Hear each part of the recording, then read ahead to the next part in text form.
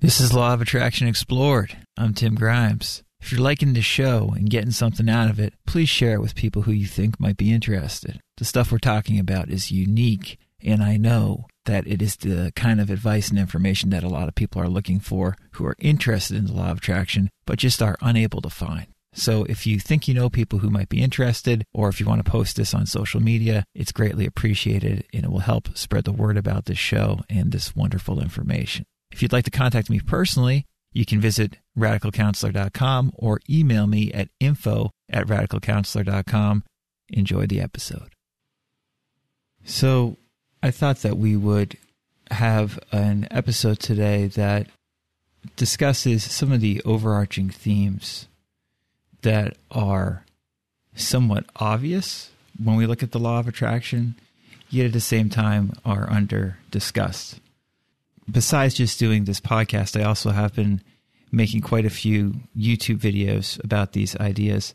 And these YouTube videos tend to be more spontaneous, not as refined, and, just more off the cuff than most of these podcast episodes are, which are more thought out before I do them. But doing these videos and seeing the responses that I get, because people seem to like these short videos, seeing the responses I get, I noticed that there's a lot of things about the general approach I take to the law of attraction that I just take for granted that people don't necessarily understand. And I thought that we could touch upon a couple of those today. The main thing, the first thing that I want to talk about is that while these principles seem very straightforward, the truth of the matter for almost everybody, myself certainly included, is that they are far harder to apply, especially consistently, especially day after day, especially when life throws you a curveball, especially when shit hits the fan. They're far harder to apply than they sound like they should be to apply when we first get into these teachings. And while I talk about this all the time, perhaps I don't discuss it enough. This really is not about trying to be perfect. And I do think that on places like YouTube, you have these quote-unquote gurus who give the pretense of being perfect or having achieved something spiritually through these principles. And obviously, if you're familiar with my stuff at all, you know that I think that's utter horseshit. But this idea that we somehow have to hold ourselves up to these certain unobtainably high standards consistently is just totally ridiculous. Life throws you stuff that you have to deal with. That's basically how it goes. I know some of you might not agree with that, but virtually everybody I've ever met in life, if not every person I've ever met in life, is dealing with things. I apologize if you can hear the thunder in the background. We've been waiting for a big storm for seemingly weeks, and it looks like we finally got it. So it's very exciting. The thunder is auspicious. But this idea of being perfect or being able to just kind of relax and have this perfect life is not what I mean when I talk about relaxation, okay? It's ideally what I mean, right? It's just we relax into the flow of things and our life goes perfectly. And that's fine to have as an affirmation or what have you. But listen to the thunder in the background if you can hear it of this recording. That's reality. It's like I might have intended to have a nice, clean, quiet recording, and instead thunder goes on in the background. And that's perfect too. That's pragmatic, grounded in day-to-day reality, and how to apply these principles in just a practical way is by dealing with what's coming at you and dealing with what you're dealing with in your life more effectively by applying these law of attraction principles. So it's not about perfection, and I hope I don't make it sound like I am some highfalutin teacher who doesn't make mistakes, because I make mistakes all the time. I screw up applying these principles all the time. And one thing that I am pretty good at is coming to peace with that quickly, and just doing my best to apply this stuff in the most pragmatic, helpful way that I can, both for myself and for everybody else. but it doesn't look special a lot of the time. It looks normal, and sometimes it looks normal and you get abnormal results in a positive way. And that's great. That's one reason we do this stuff. But when I talk about relaxation, it's not a superficial thing. It's learning to relax into pain, discomfort, and all the shit that gets thrown your way, and being able to deal with it in a relaxed manner, meaning an open manner where you don't let these seemingly overwhelming emotions completely overwhelm you.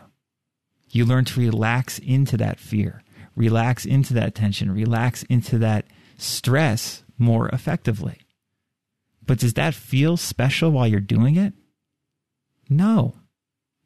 A lot of the time, it still hurts. And that basically is how I practice the law of attraction, is by feeling through these things that come up and staying focused on what I want, which generally speaking is, peace, love, and goodwill. Basically trying to live the golden rule in my life and living peacefully and harmoniously within myself to do that.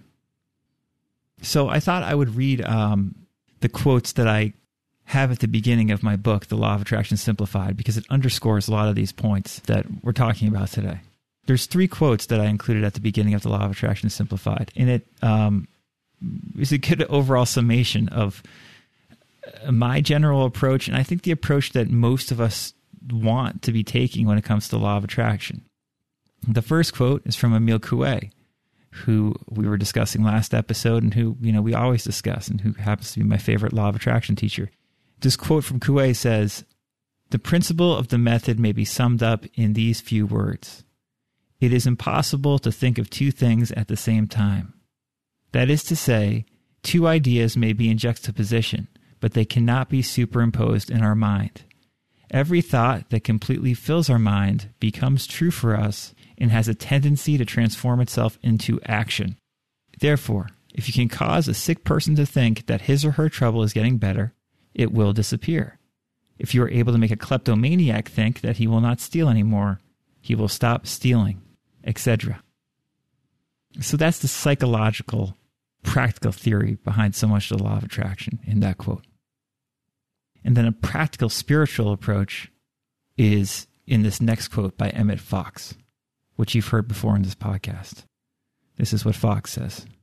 And this is, of course, the golden key of Emmett Fox. He says, "As for the actual method of working, like all fundamental things, it is simplicity itself.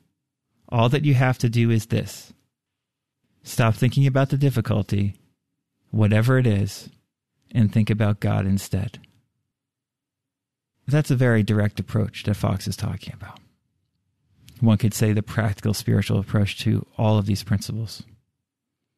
And the last quote is from Claire Weeks, who, we discussed on a recent episode, and who, I just love as a teacher of how to better handle anxiety and stress. And this quote from Weeks, the importance of it is obvious as soon as you hear it. And this is it. She says, "And yet what is so simple to say is not so simple to do."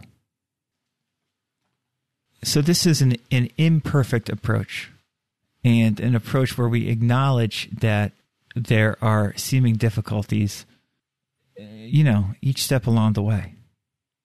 And that amidst all that, there's total perfection the whole time, which is God. And, we might hear about people that live these ideal lives and never make mistakes and everything just turns up gravy for them. But I've never really met a person like that in my life. An imperfect, perfect approach is what so much of this stuff comes down to on a practical level. And I think it's worth it to be reminded of that again and again. And that when we use these very idealistic terms or language, like relaxing into abundance, they're being used to describe the depth of these teachings, but they shouldn't be taken in such a literal way where you beat yourself up because you think you're not relaxing enough or that you're not perfect enough. Because when we get still and when we get really present in the moment, we realize we're always perfect enough. And when the mind chatter stops, it's just obvious that perfection is right now. So self-judgment is not necessary in order to make these principles work effectively in our life. We don't have to be overly critical. We just have to do the best we can and allow ourselves to be here again and again.